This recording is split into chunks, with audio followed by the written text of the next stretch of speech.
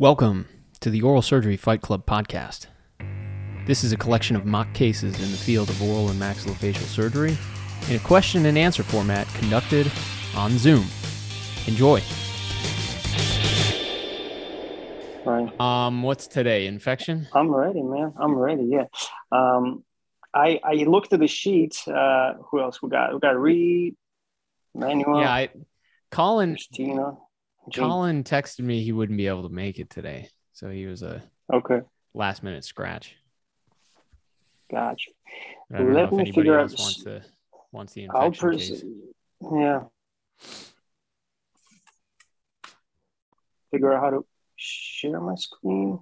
Oh, there's share. I was kind of thinking this morning, like a lot of people they get through residency and get into studying for this exam. And like you already went through the hardest part, you went through like 4 or 6 years of just like, basically indentured servitude. You were a warm body, like doing the work. And this last final part of just studying for boards and articulating what it's tough. But if you just view it like a fight and take a deep breath, most people pass this. Like if you go to the stats, something like 76% of people pass this thing. Good. That's encouraging. Yeah, it's somewhat encouraging, right? Like at least the odds are with you. If you got past the qualifying exam, like let's go to stats fees timelines. Yeah, hold on. I'm going to share my screen real quick. Ryan, in the meantime, can you give me a hint? I think I was able to share a screen before, but now I'm having trouble. Oh, you know what? It might What's be the button? Options here. One second. Hold on. Okay. After you do your thing. Yeah, I have to do that. Here we go. It should pop up now. Options. There's share content. But first time candidates. But yeah, let's see what you got. Out of 260 people taking it, 212 passed it. And that's from 2020. That's not this past year's cycle. Repeat candidates, half of them passed it. And you do see some repeat candidates, even in Nashville. And there were a couple in our last study group too, but everybody passed. It's just practice. Out of 322 people taking it, 244 people passed it. It's a 75% pass rate. So as long as you're practicing. I'm glad I'm in this study group. As long as you're practicing and doing something, like you'll pass it. I think it happens probably with the people who try to go it alone. That's my best guess. But anyway, this is it's gonna be good. Yeah. Once I get my screen share so I can present the damn case, that would be awesome, man. Yeah, did it not work? Let's see. So I'm looking at my screen. There's a share content button. Yeah. Screen. There you go. Okay, screen. Yeah. Okay. So broadcast screen. And the broadcast. Real question for today: who wants Serge's infection case? Yeah, I can do it. It doesn't matter. Yeah, Gene. Gene, how you doing? I'm good. Oh, what's up, Greg? It's the birthday boy. Damn, my hat hair is strong right now. Unless Greg wants it. Because I did it with you like 2 weeks ago, but I don't care. Yeah, this might, I don't know. Serge hasn't shown me this case, which is. Can you guys? Yeah. No. That's good. Can you see the screen? Yes. Yeah, we can see it, man. All right. So who's up again? Who's?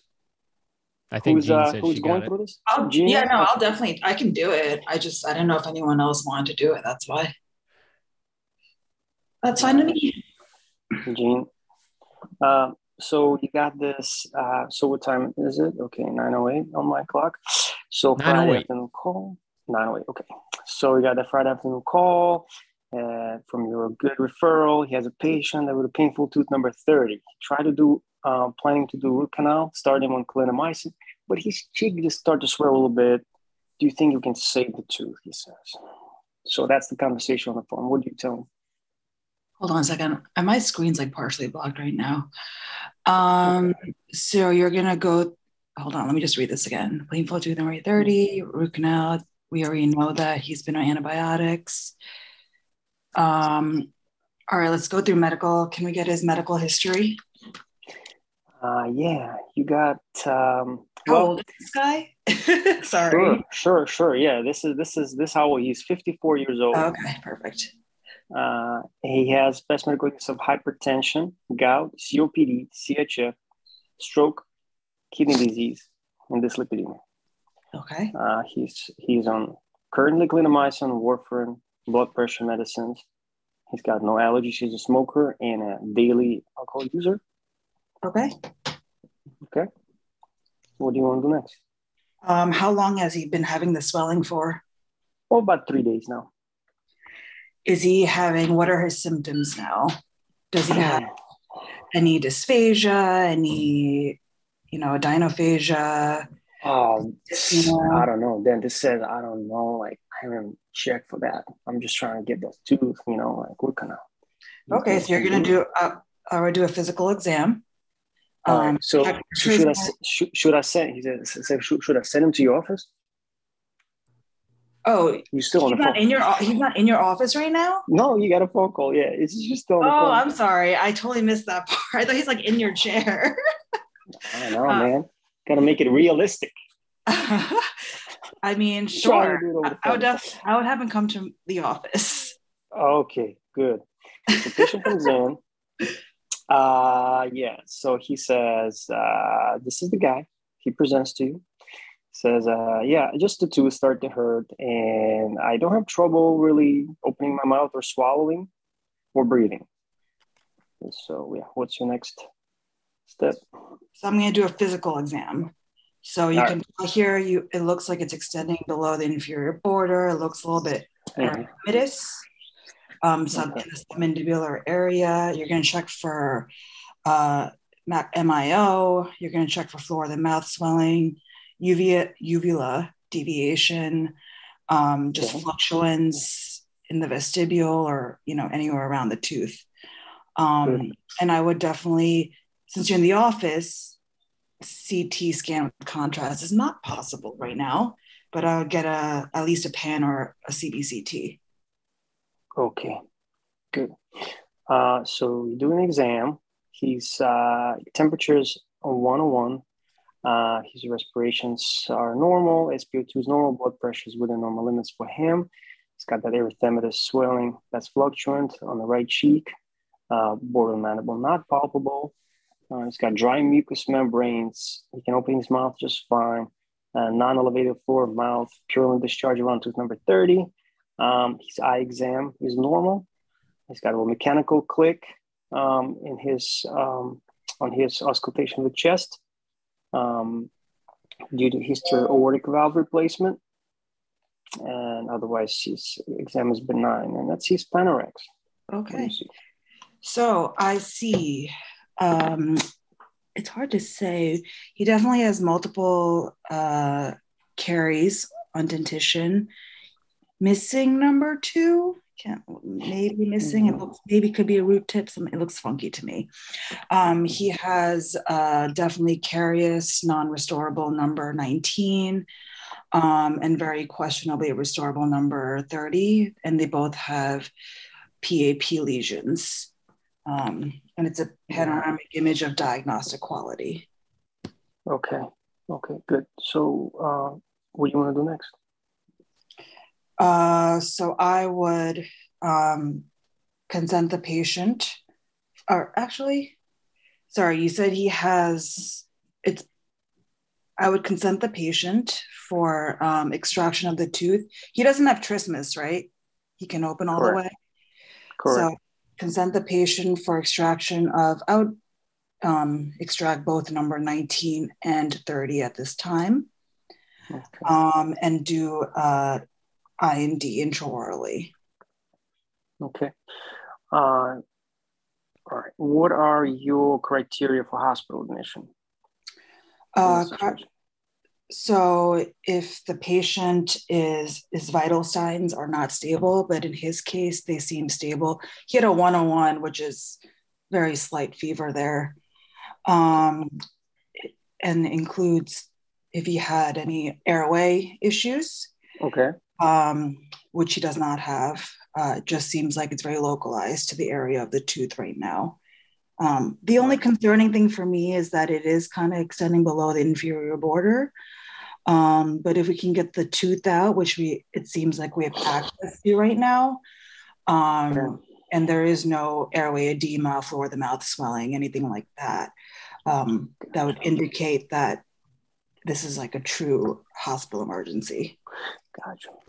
Due to his fever, dehydration, and multiple systemic issues, you decide to send him to ER for evaluation. What would you request ER physician kind of obtain for you to further your diagnosis? So I would get a CBC, BMP. I would get a CT with contrast. Okay. I would go from there. All right. So this is his labs. Can you interpret that quick? So he has platelets of 480, white count of 19. Mm-hmm. BUN creatinine. Creatinine seems high. Okay. I don't remember the exact numbers. Good. All his other labs look normal though. His hemoglobin is hematocrit. Okay. Platelets are slightly high, but I don't think it's significant. Mm-hmm. Gotcha. So the ER physician calls you back, says, his creatinine is a little too high to get a CT scan with contrast. What are your other options you can suggest? You could do an ultrasound of the area to check for a collection. Okay. Yeah. You could get an MRI as well. Good. Good. But those would be your. Gotcha. So that ER physician was pretty much getting done with his shift. The new ER physician comes on and says, we'll just give the guy a little IV fluid bolus, and then we'll go ahead and get that CT scan with contrast. So they do that. What do you see? I see a collection in the, let's see. It actually just looks like it's in the buccal space, in the right buccal space area. Okay. In both the axial and the coronal views. I don't see the bone structure right now because any subcutaneous tissue changes you've seen? Yes. Yeah. There's swelling. It looks like there's rim enhancing around this collection. Okay. Good. Yeah. So what's your final diagnosis for this patient? A right buccal space infection. Okay. What are the contents of buccal space? The contents? Do you mean like the boundaries? No. What is inside buccal space? What anatomic structures are inside? You expect to find? So you can expect to find parotid gland. It's bordered by the buccinator. Okay. You have cranial nerve. Is it medial or lateral to buccinator? It's lateral buccinator. Okay. All right. So, given the diagnosis, what you want to do next? I would take the patient to the OR. You could do an oral intubation. Okay. There is no anything else? I'm sorry, I'm just going to interrupt. Anything else? Any consultations you want to obtain from other services before you take patients to OR? Oh yeah, it's true. He's very medically compromised. I'll probably get a cardio. Yeah, okay. Yeah. Okay. I would definitely get a cardiac consult. COPD, CHF, CVA, CKD. I mean, you can get a renal consult. You could get a pulmonary consult. We need to make sure he gets pre-medicated because of this mechanical aortic valve. So if he doesn't have any allergies, we can give 2 grams of amoxicillin an hour before the procedure. Okay. You, while getting a cardiology consult, you are waiting for, you go ahead and aspirate the contents with a fine needle and just send it to the lab while you wait for who knows how long it's going. That's the result you get on a culture. What kind of bacteria is Legionella? I don't know. All right. What antibiotics would you suggest this patient be on given this result? You can give amoxicillin. Targets Legionella. Well, he's already on Clinda. Is that a problem? I don't think Clinda is effective against Legionella. Okay. All right. Cardiology verified the patient's prosthetic aortic valve is functional. Well, advised proper IV fluids to avoid fluid overload for the patient during the case and hospital stay. They bridged his warfarin to subcu heparin. Okay. Describe the procedure that you'll perform on this patient once he's in the operating room and asleep. Okay. Go ahead. Wait, did you ask me a question there? Yeah. Can you tell me the steps of the procedure? Oh, yes. Sorry. So I'd bring the patient to the OR. I would request oral intubation is fine. I would remove both teeth number 30 and 19 first. Okay. I would see how much drainage I get out of socket of number 30. If there isn't adequate drainage, I would make a stab incision in the buccal vestibule and used a curved hemostat to go down to bone until I find a pocket and encounter, the collection. Good. You got the space drained, teeth out, patient did wilderness surgery. What's going to be your post-operative course, and how often are you going to see patient, and what are you going to monitor for? So, I would put a drain there, considering that we're going to keep the patient in the hospital afterwards, just because he's medically compromised, and we don't want this infection to travel down his neck. So what I would do is I would have the patient, I would do serial exams, probably like 12 hours after to see how he's doing. You're going to look for any changes in physical exam, any changes in vitals.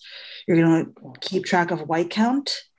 You're going to have the patient have a suction at bedside.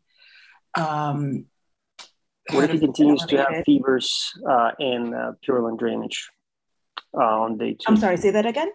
What if he continues to feel malaise, feel fatigued, there's purulent drainage, he continues to have fever? What would your next step would be? Is this like the next day? Yes, like post-op day 2. Post-op day 2. I would probably get a repeat CT scan in addition to looking at the labs. On post-op day 3, overall he started to improve, but on the post-op day 3, he started to have some right eye pain and diplopia. Oh no. Can you describe how would you perform a physical exam on this patient at this point? I don't really understand what you're asking. How would I? So I would do a cranial nerve exam on post-op day 3. Okay, good. I would do a cranial nerve exam. All right, you do your cranial nerve exam. You notice that he has got a right cranial nerve 6 palsy, mild proptosis of the right eye, and pain on movement. What's your most likely diagnosis here? Cavernous sinus thrombosis. All right. By what means could his infection have traveled from buccal space into the cavernous sinus?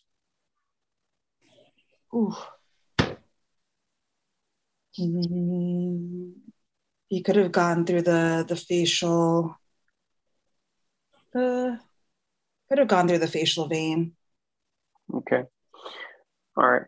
At the same time, lab calls back where they did the cultures from your OR procedure and they grew Staph aureus in a specimen.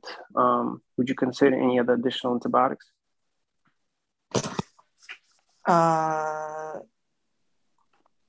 In addition to amoxicillin? Yeah. I'm not sure. All right. Given the diagnosis that you just told me, what is going to be your next steps for workup? I would get another. I'm trying to think. Actually, you would get another CT with contrast. Okay. All right. What else? Let's say CT with contrast shows definitive coronary sinus thrombosis. Then what would be your what management would you expect to have to be done? I would get a neuro consult. All right. Patient says, "Doc, am I going to die from this?" What would you say to the patient? Ooh, that's a tricky question. I mean, technically you could. I would probably, like, in terms of my management, I'd probably just put the patient on steroids. You wouldn't put them on, I don't think that we would put them on blood thinners. I would get a consult for that. So you tell the patient he's got certainly a chance of death, but you will continue managing him. Okay. All right. You're done. Is that the case? That's it, man. Hey, there we go. Claps for Gene. Man, that's a tough case. I made it like dirty. I make it tough, and many turns into it on purpose. No, it's good though, because it makes you think about the more detailed stuff, you know. Yeah. I thought it was a fair case, and they were even better answers too, Gene. It was good. It was good. From the Serge, I like how you threw in there from the beginning. There was like professionalism, like, because you received the phone call on a Friday afternoon, and right. But then you went into anyway. You can break down the case. That was my critique. I really like that. I mean, I loaded it. Wait, can I just ask a question? For stuff, you can do like Vanco, right, or like a cephalosporin. Vanco is the answer I was looking for. Okay. Yeah. What was the answer, Serge? For Staph aureus, yeah. Usually I put them on Vanc. Vanc is just such high risk of having MRSA. Yeah, I just didn't want to. I don't know. Like, we were always taught, like, on the boards, like in our patient care conferences, like, if you're not sure, just say I don't know. Like, don't guess. So that's why I was like, I think it's Vanc, but it's much better, Gene, because they'll start leading you down little roads if you suggest something like I was 75% sure, and then I was like, oh, I feel like I should just say I don't know. Yeah. Just saying I don't know is perfectly fine. Yeah, it's perfectly fine. So I mean, this guy is obviously super sick, and we're gonna go through, I guess, some potential questions they could ask. So, like, what things on his history put him at high risk of severe infection? So he's got CKD. He's an alcoholic. In terms of, hey, Serge, could you share your screen again, like to review the case? Oh, it's not being shared. You don't see it. I don't. Gene, do you see it? I might have done something silly. Okay, let me see. Gene, do you see the screen? Now I see you. See it. Okay, 1 sec. Let me turn it off for a second.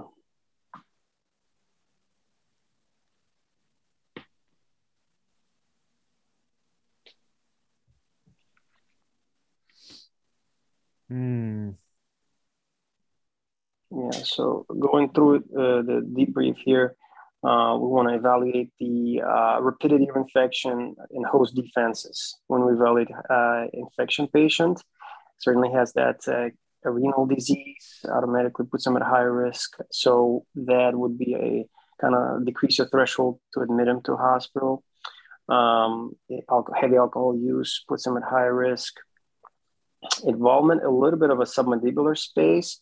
I agree with you. It's a buccal space abscess, but there's a little bit of fat straining on the CT scan that they could start involving the submandibular space, even without a fluid collection. And that's a case that, I don't know about you guys, but we've done some of these cases actually through extraoral as well. So this could be, in my mind, probably a fair approach as well. I know you said intraoral, that's good too. But I don't think that was danger for going extraoral. Is that like an actual case? Like, was that CT related to the photo, the clinical photo? They're not, but the guy we had was just like that, basically. He didn't have a It just looked like from the clinical photo, I'm like, this guy definitely has a submandibular space infection. Yep. So it's basically, if it's a large involved buccal space, we would do it extraoral. And then you did a good job with frequent evaluation, checking patient's vitals, amount of drainage. This is straight from Peterson's. When the patient comes in, it's just kind of like a good protocol in your mind to go through, how severe is infection?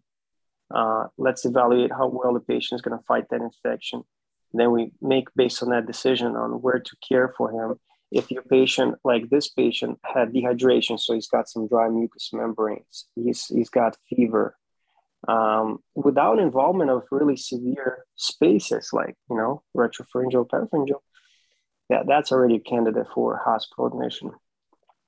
And we try to get him ready, teed up for surgery. You want to go straight to OR, but I think given his complex medical history, it would be probably best to get consultations. Like you went straight to cardiology, because that's the main thing that would kill him.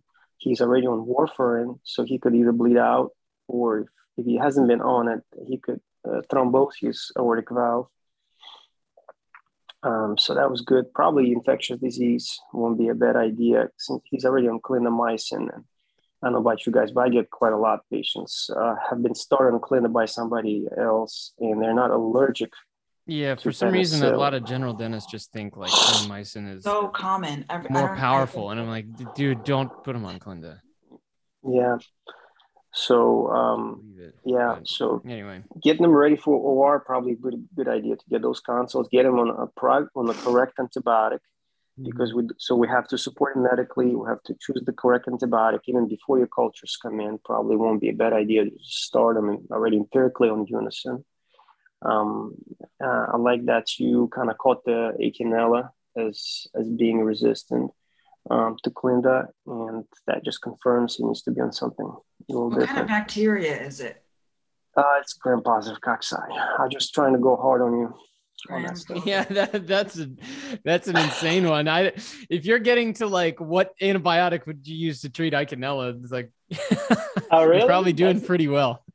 Okay, good. You're probably doing pretty well, Gene. You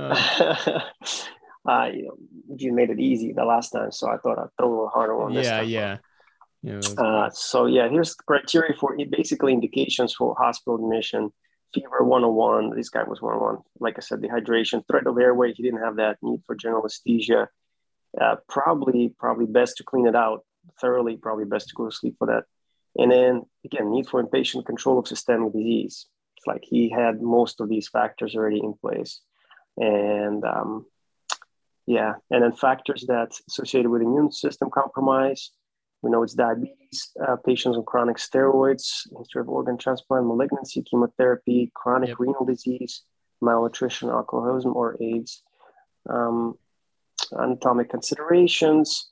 I don't know, like, again, it's another wild question. Contents of the buccal space, probably not going to ask, but hey, there's parotid duct, facial veins, arteries, buccal fat.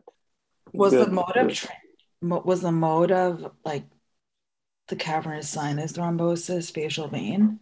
Yeah, I think it is. It was facial vein. That's the only thing that's emissary to the pterygoid, exactly, to the pterygoid plexus. Mm-hmm. And then into the cavernous sinus.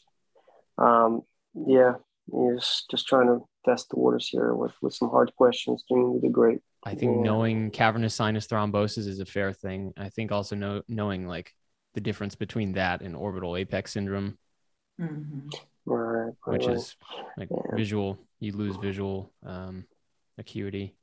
I'm pretty sure. Right. That's optic nerve involvement. Yeah. With cavernous sinus, another thing, like if you see it, then you almost kind of have to like restart your infectious workup, right? So you want to get another CBCT. I mean, another cone beam. CBC labs. Okay, I'm sorry. So you need a set of labs, blood cultures, CT scan with contrast or MRI. And you want to, contact infectious diseases and anything we can adjust to, increase these antibiotics. Yeah. And it's going to be most likely protracted course of antibiotics for 6 weeks. Gene did mention steroids. That was good. Since it is a, nerve compression type of situation. So steroids is often involved in as heparin because it is thrombosis. So they may consider anticoagulation. And then if he's, patient asking, am I going to die from this? That's more like kind of like patients, professionals management and conversation. You obviously don't want to downplay the seriousness of this. The mortality rate is 20% from this. But at the same time, you want to kind of reassure them that you're doing everything here possible to get expedited care for the situation. Managing, again, expectations. Yeah, there could be side effects. You could have potential, paralysis of some of your muscles, of eye movement, extraocular muscles and such. We talked about approaches, just something about CKD, something about aortic valve. We just had so little time. That's why I didn't go deep. But basically, with aortic valves, they're going to be on warfarin. Most of these patients, they're going to be warfarin, and their cardiologists would keep them on tight INR between 2 and 3. In some cases, depending if they have other risk of thromboembolism, like if they had other like events of like strokes or pulmonary embolism before, they'll keep them between 2 and 3. But if it's lower, if they don't only have the mechanical valve, it'll be INR of up to 2.5 or 2. So I don't know if they'll, again, Ryan, would that be a fair question? Like, could they ask you, let's say you just have patient on warfarin coming to your clinic for extraction of a tooth, not like disinfection case, just for extraction. What would be your goal INR or something like that to take out tooth safe? Would they ask something like that? Or like having a goal INR, or what's your workup if they are on anticoagulants or something? That's fair. Yeah, I think it'd more likely be on the medicine section that they'd ask you that, but I guess they could pepper it in, sprinkle it in. Gotcha. Another thing we talked about, like, patients are in hospital for this particular case, right? That's a question to you, Ryan. I asked Gene, like, what other consults would you obtain for this patient before taking to the operating room? Obviously, he's got complicated medical history, and I kind of scrolled it back to show it back to her. Is that also fair on the exam to ask examiners, hey, can you go show me again that medical history? Yeah. I remember I went back to a couple things. And they'd sort of preface, if they knew it would draw on information from previous slides, they would sort of say, let us know if you want us to repeat any of this next sequence. Especially for like orthognathic. I feel like I was just saying stuff to like spit out everything I knew regarding the question, Yeah. But like, is that what because I just feel like your brain is firing so quickly. Yeah, is that what you just end up doing on the exam, and they'll just stop, cut you off, and be like, all right, that next question type of thing? Yeah, I feel would like it's approach like word it vomit. a little. Yeah, no. you kind of want to avoid that a little most bit. Times. Exactly. You were sticking. The reason I don't think it was just word vomit, Gene, is because you were sticking to what you would do. Yeah. And as long as you're explaining that, if they know what you're talking about, like Serge cut you off a few times. Yeah. And I just had to keep moving. I understand why they cut you off. It just means we're going to move on. And that was a long case. That was like a full 17 minutes. Yeah. It's going to be much shorter. So they're going to cut you off. They're going to move quick. Right. I wasn't cutting you off, Gene, because you were saying something wrong. It's just because I had to go, and you are saying good stuff. And there's going to be there's definitely going to be a couple cases where you feel like, did I even articulate to them that I knew anything? Like they were just cutting me off the whole time. Right. And because there's so much making this like case. I realized there's so much I could ask, and I didn't ask like half. I really wanted to really make it interesting, just because of the sake of time. Yeah, there's a lot. There's a lot. That one I felt like in infection. There's, I think I have a few other different routes we could go down, but that's with this case I'm going to present. All right.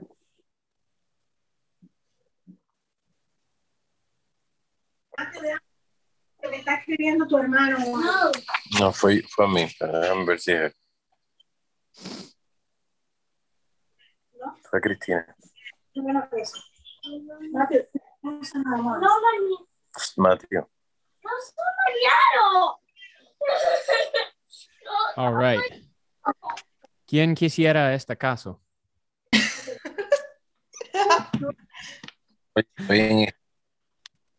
Someone's got to go. Someone's getting this case. Preferably not Gene or Serge. I'll do it. Yeah? I've recovered from my run. I can think now. Oh, man. Okay, well, you get this 52. What time is it? Start time, 9:43. All right, so you got a... Actually, you know what? Let's go to the other one first. Bum, bum, bum, bum, bum. Well, let me share this screen. 1 second.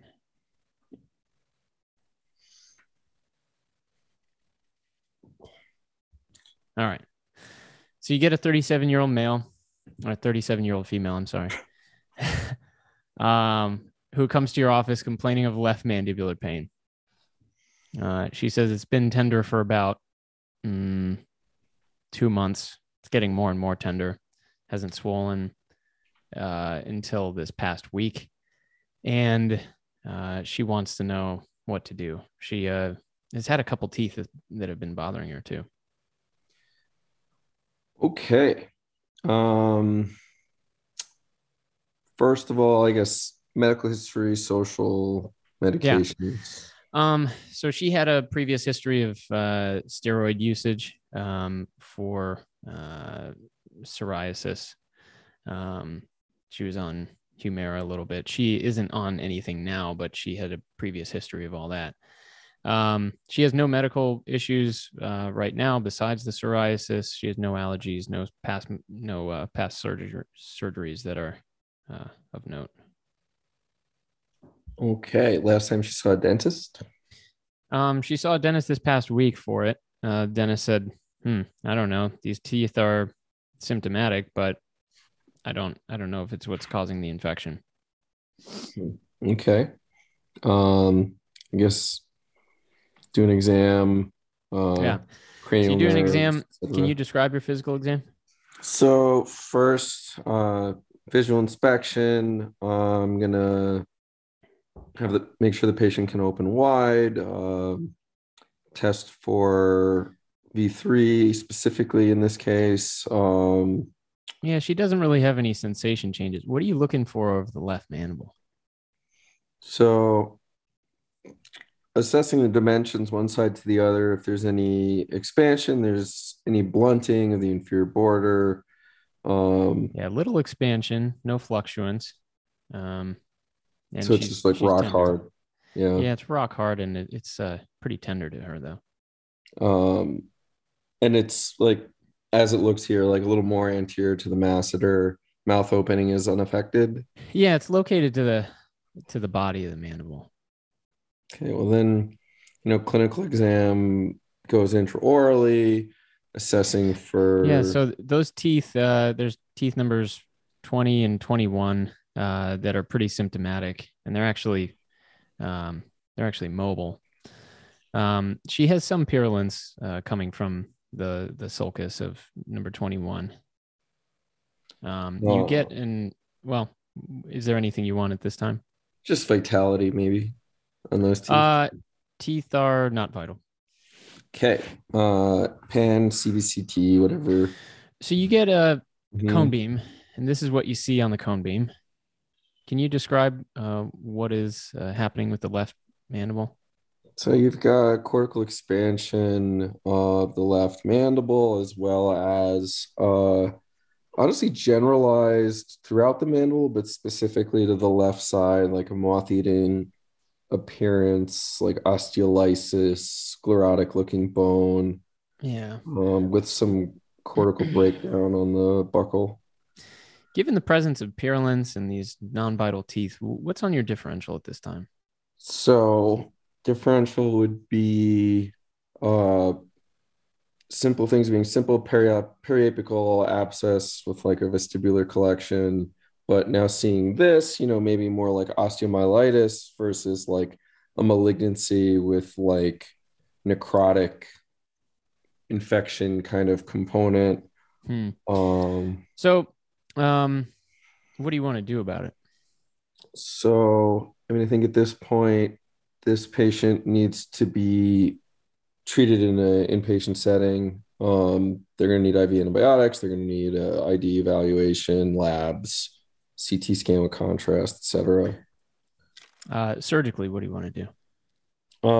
I mean, for this, mainly it's you want to address the source. You want to decrease like the bacterial load, and you want to potentially debride away any necrotic or basically decorticate or get down to bleeding bone.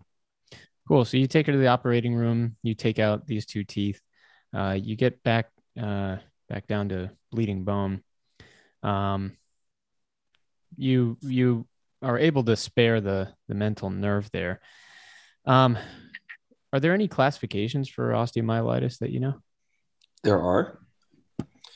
It can be like suppurative, non-suppurative, chronic, or acute. What's the difference between chronic and acute? Duration? I'm going to say it's...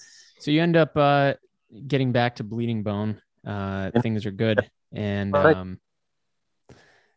would you... basically at 2 years, she comes back to you and the bone fill is good. What would your follow-up be until that 2-year mark, though? Close. So I mean, this patient's probably going to be on IV antibiotics with a PICC line. So probably see them weekly during that time frame, but maybe like a little bit more frequent the first week or so, depending how they're doing. And then beyond that, sure. I think, see them every 6 months after that. Cool. We're going to switch over to a different case now. Okay.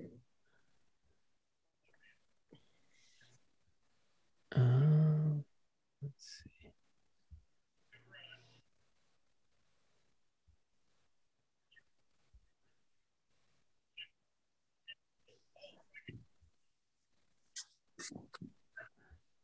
Okay, so you have a 52-year-old male that comes into your clinic. He says he had some extractions, little like I don't know, 2 weeks ago. He's diabetic. He doesn't know his blood sugar. He says, he has a touch of the sugars. What do you want to know at this time? What is his complaint?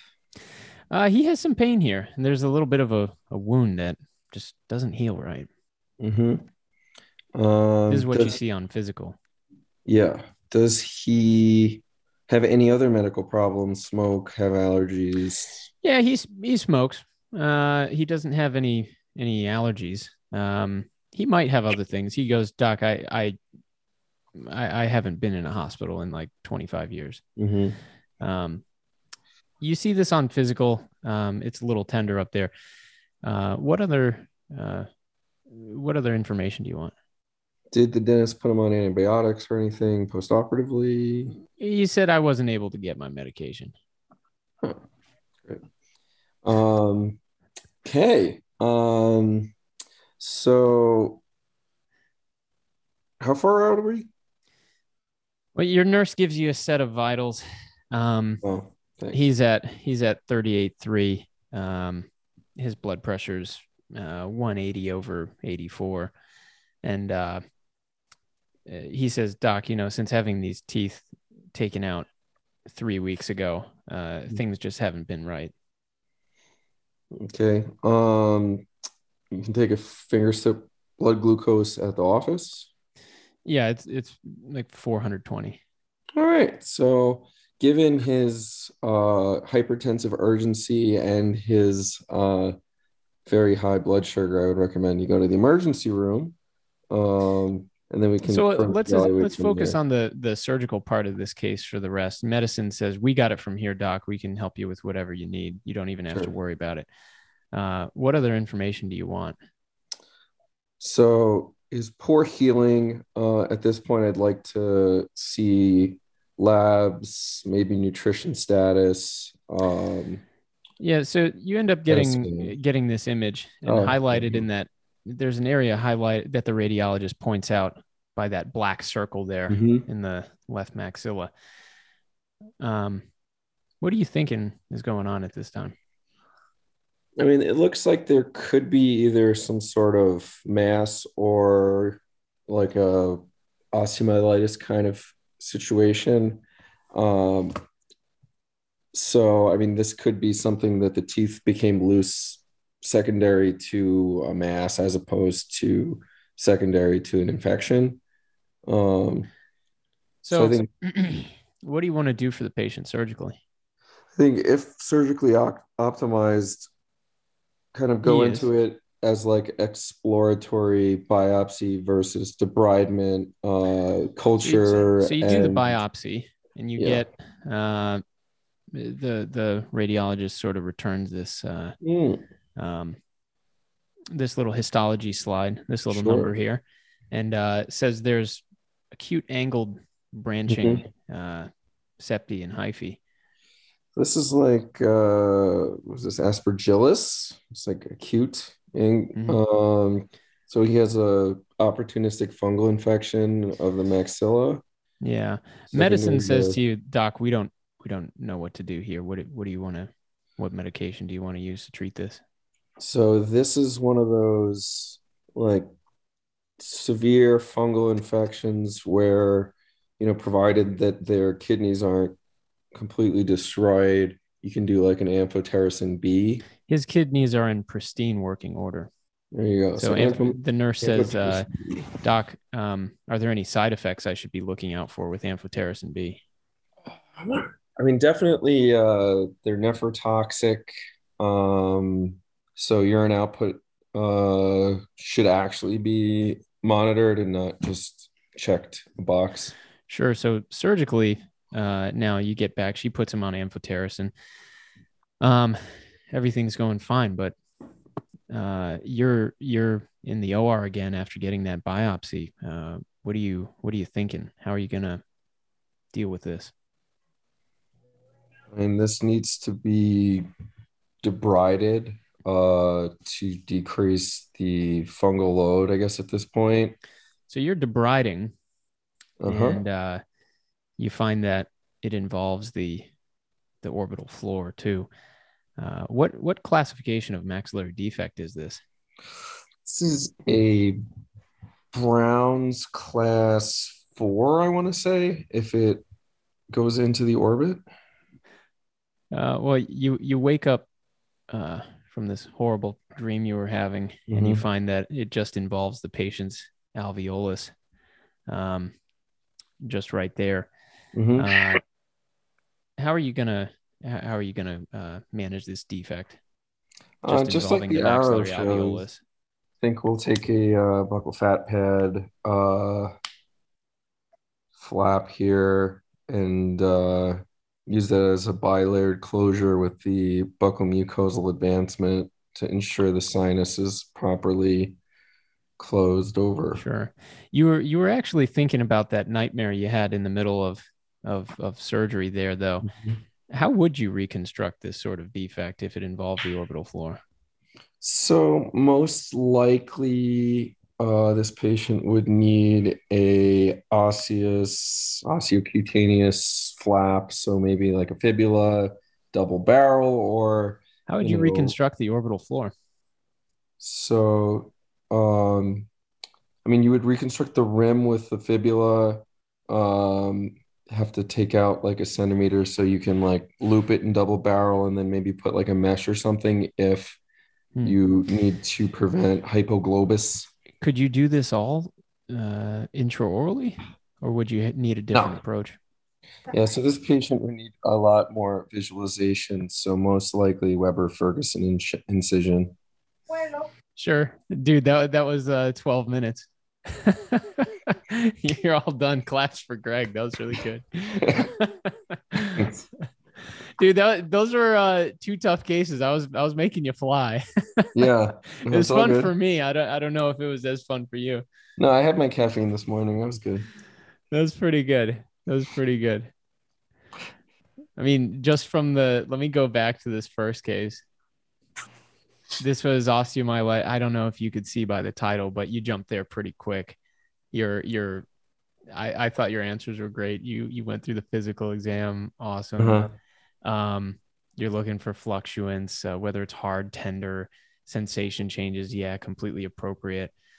When we get to the CT scan and you start looking, well, intraoral exam is good too. You want to test the teeth for vitality. When we get to the CT scan, yeah, you describe the findings just fine. Diagnosis is a little tough to make just based off this, but you could also include like some benign things like, I mean, moth-eaten, with this moth-eaten appearance, they're further down on your list, but maybe like, benign osseous dysplasias or, you know, something like that, like fibrous dysplasia, fibroosseous dysplasia. I don't know. There's a whole bunch of those like florid cement. I mean, I know there's not really teeth there, but florid cement osseous dysplasia and all this. But the fact, you know, you went in for a biopsy and just to, you know, take care of those teeth and debride, getting back to good, healthy bleeding bone, and making sure the tissues are closed primarily. Like there's good soft tissue coverage. That's all good stuff. Classification of osteo. Yeah, there's acute and chronic, suppurative, non-suppurative based on a month. Like you got all that. Those are deep pulls, Greg, because you know you don't deal with that every day, but you know you knew it. You knew it. And then once we got over to the Mucor, if it's aspergillus or Mucor, to be honest, I don't know the difference. There's like 3, you know, there's blastomycosis, histoplasmosis. I don't know, aspergillus. Something about the angle of the angle of the septi and hyphae, whatever. It generally appears in somebody who's immunocompromised, diabetes. You know, in this case, the dentist pulled a couple teeth, and they saw this guy a week later with his non-healing ulcer. There may or may not be pus. The radiology, like this is the image they actually had. I think that's a little extreme for them to just put you to this right off the bat. It might be a complication, but yeah, it looks like it extends all the way up to the orbital floor, maybe. In this case, yeah, we could get a biopsy first. I thought that was just fine. And then, you know, getting the diagnosis that it was actually a fungal infection and putting him on amphotericin B. That's correct. I don't know the dosage of it. My personal recommendation is I don't think the dosage of obscure medications like that is important. That's not worth the time. Like that's something you could look up on Google if you're sitting in the hospital at the nurse's station or something. I don't think they'd fail you for that on the board. And the side effect I think is shake and bake, like fevers and tremors and shaking. Yeah, probably nephrotoxic is a good safe one. I think everything after you know give it enough is nephrotoxic. So yeah, great. That's a good one. I like how you had a good reconstructive plan. Yeah, you'd probably need something. Maybe you could swing a temporalis flap over, but you know, reconstructing the orbital floor, that's like up for debate because you can't just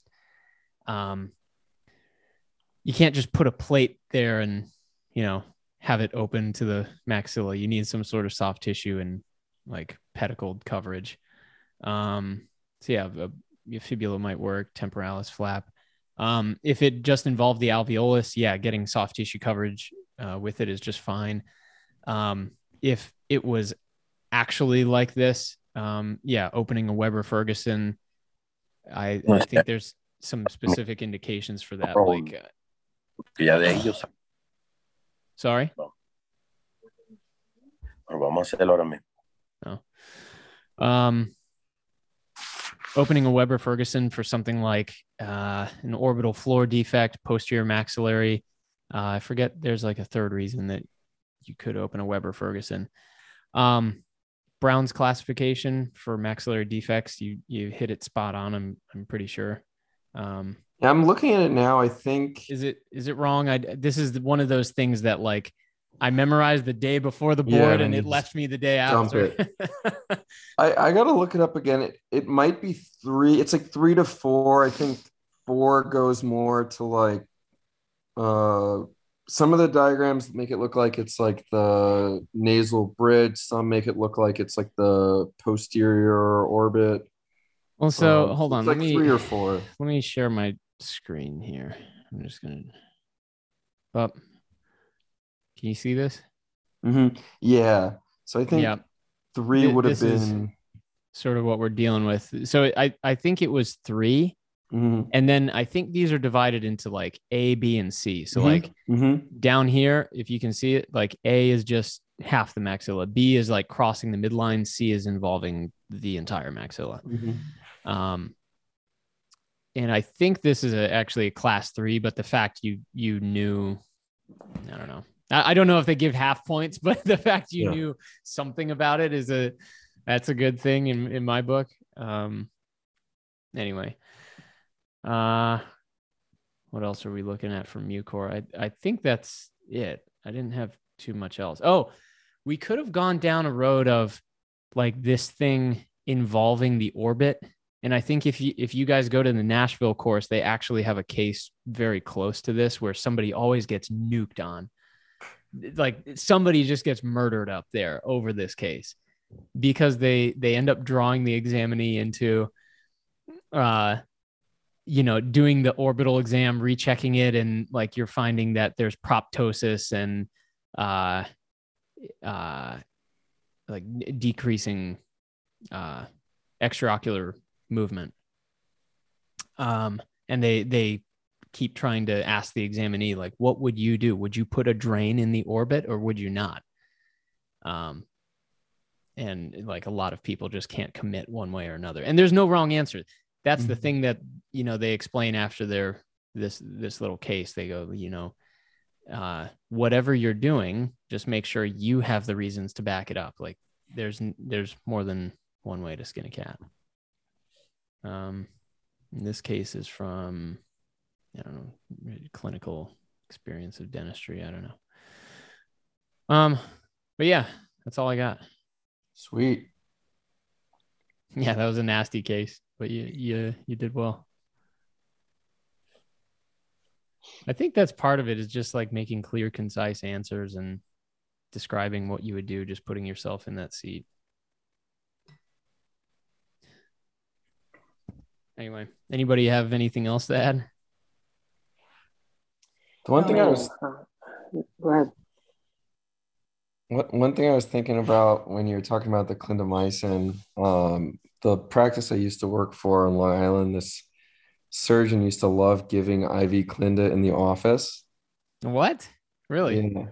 But I guess that's not crazy, but like he didn't realize or didn't care that you have to like reconstitute it in like 150 ml bag.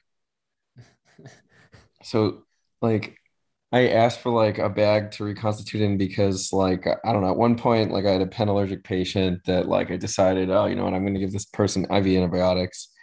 And the freaking nurse or the assistant hands me the vial. Like I'm going to give it like IV push, which like clearly says on the bottle, do not give IV push. And I look it up. I mean, there's like documented cases of people with like cardiac arrest after like IV push of clindamycin. Oh, Jesus. So, that's something they could like put you down. Like, oh, is there anything in your office you can do, like IV, like that kind of stuff? But yeah, I think I guess they could. If you I'm just not stick to the sure. tried and true, it should be all right, though. Yeah. I wonder, like, I don't know if you saw, but I guess this like kind of I brought this up to transition to the question, like, we were very like anti-Clinda where we trained. Yeah, it might just be our program. I don't know. Yeah, my question is like, because the new ADA guidelines, the AAE guidelines, the AHA guidelines, they're all like getting away from Clinda over the past like couple of years. They were using like a first generation cephalosporin, right? Yeah, so like the official rules, like if they haven't had anaphylaxis and they're an allergic patient, they can get cephalosporins. You're talking about like antibiotic prophylaxis guidelines, right? Correct. Or like the ADAs, it was like the like painful tooth algorithm of like whether or not they need antibiotics. And so like patients that like we're going to get endo or we're going to go to an oral surgeon, we're getting referred in pain and they weren't addressed immediately. Like those were the patients that could get antibiotics. But basically they wanted you either giving a cephalosporin, a Z-Pak, or like Biaxin prior to, if you can't give any of those, then you give Clinda. So I guess I can't find the table right now. I'll see if I can send it out. But like, what were you asking though? My question is like, how much have the board examiners kind of caught up to that protocol? I mean, I think you got to assume they're up to date with everything. This is what I was looking for. I don't know about, I mean, I assume joint, like prosthetic joint, prophylaxis. You just defer to the orthopod, or you just say it's not really indicated. Mm-hmm. But the AHA guidelines, this came out like days before my boards. Okay. So it wasn't too big of a shift, but it was one of those things that just said, okay, instead of, clindamycin, I'm just doing, Cephalexin, Keflex. Yeah, they dropped Clinda from the entire freaking thing. Is Cephalexin Keflex? I can't remember. Yep. Yeah. So that's I don't know. That's the only difference. So if you got like a patient coming for sinus lift, you want to prophylax with some antibiotics and they're allergic to penicillin, you just give them Z-Pak. I had a turn. Yeah, you could. Dang it. I did a sinus lift on Friday. I should have prophylaxed him. But I mean, these are always tough because then like, I don't know, does Z-Pak do anything? Or like, do you do doxycycline maybe, or like a Z-Pak? And like, if you're worried about like anaerobes, like it's like, oh, then you give them Flagyl. Yeah, because you don't really want to do any of the fluoroquinolones at this point. No, because they're like double black box. Now, Clinda's like the pariah, and it doesn't cover everything, right? It's got resistance. Mm-hmm.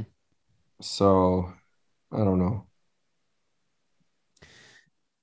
Yeah, I mean, sticking to the basics is probably what they're not going to get too out into the weeds with stuff. That's the thing. Like in 12 minutes, there's only so much you can get into. Sweet. That's kind of, I don't know, that was my feeling on it. Yeah, I guess I always viewed it as like a negative, like, oh, I only have 12 minutes to like get my point across. But like if it's like they fight for you they're too. like benevolent examiners that are trying to get you where you need to be, that makes it a little bit better. Yeah, they're definitely fighting for points for you. Like they're pushing you along because you already demonstrated what, the information that they need to make a judgment to give you the 1, 2, or 3 points. I can't find, I need to do some more digging, but there's a presentation that Vincent Perchicante does. I don't know if that's how you pronounce his name, but he's like he's not the president of A-Bombs right now. That's Cunningham. But anyway, he goes through a presentation at the beginning, like before you actually walk in the testing room. Like everybody's sitting there in their suit and everything. And he's explaining like how the boards work, as if, you're just if you were finding that out for the first time, you're not in a good spot. But he's sort of walking through something where he says like, we're grading. He actually, I mean, it would help to know this long before, but they grade it on like data acquisition, appropriate diagnosis, and then like formation of the right surgical plan. And it's based around those 3 things, and you get points based on how well you're doing those 3 things. I'll do a better job to find it, because please don't quote me on that. There's as long as you're doing the basics, like everything goes fine. Sweet. Yeah. Cool. All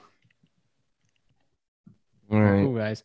If you guys have any cases you want to bring, or like even just want to see up here, email them or make a case, or, sign up. I'll send the link out again. Please sign up. Please sign up to be an examiner or an examinee. It helps everybody, including you guys from Puerto Rico. Bring anything you got, even if it's not a well-constructed case. I literally made these cases up like in the 5 minutes before we logged on here. I just pulled them from like a journal article or something. So anyway, guys, feel free to sign up. Have a good Sunday. Cool. Later, guys. Hey, yo. I gotta sharpen my swords for the oral boards. I learned him from Patel, and he's the Lord. And I'm his protege. I'm gonna slay all these motherfucking questions today.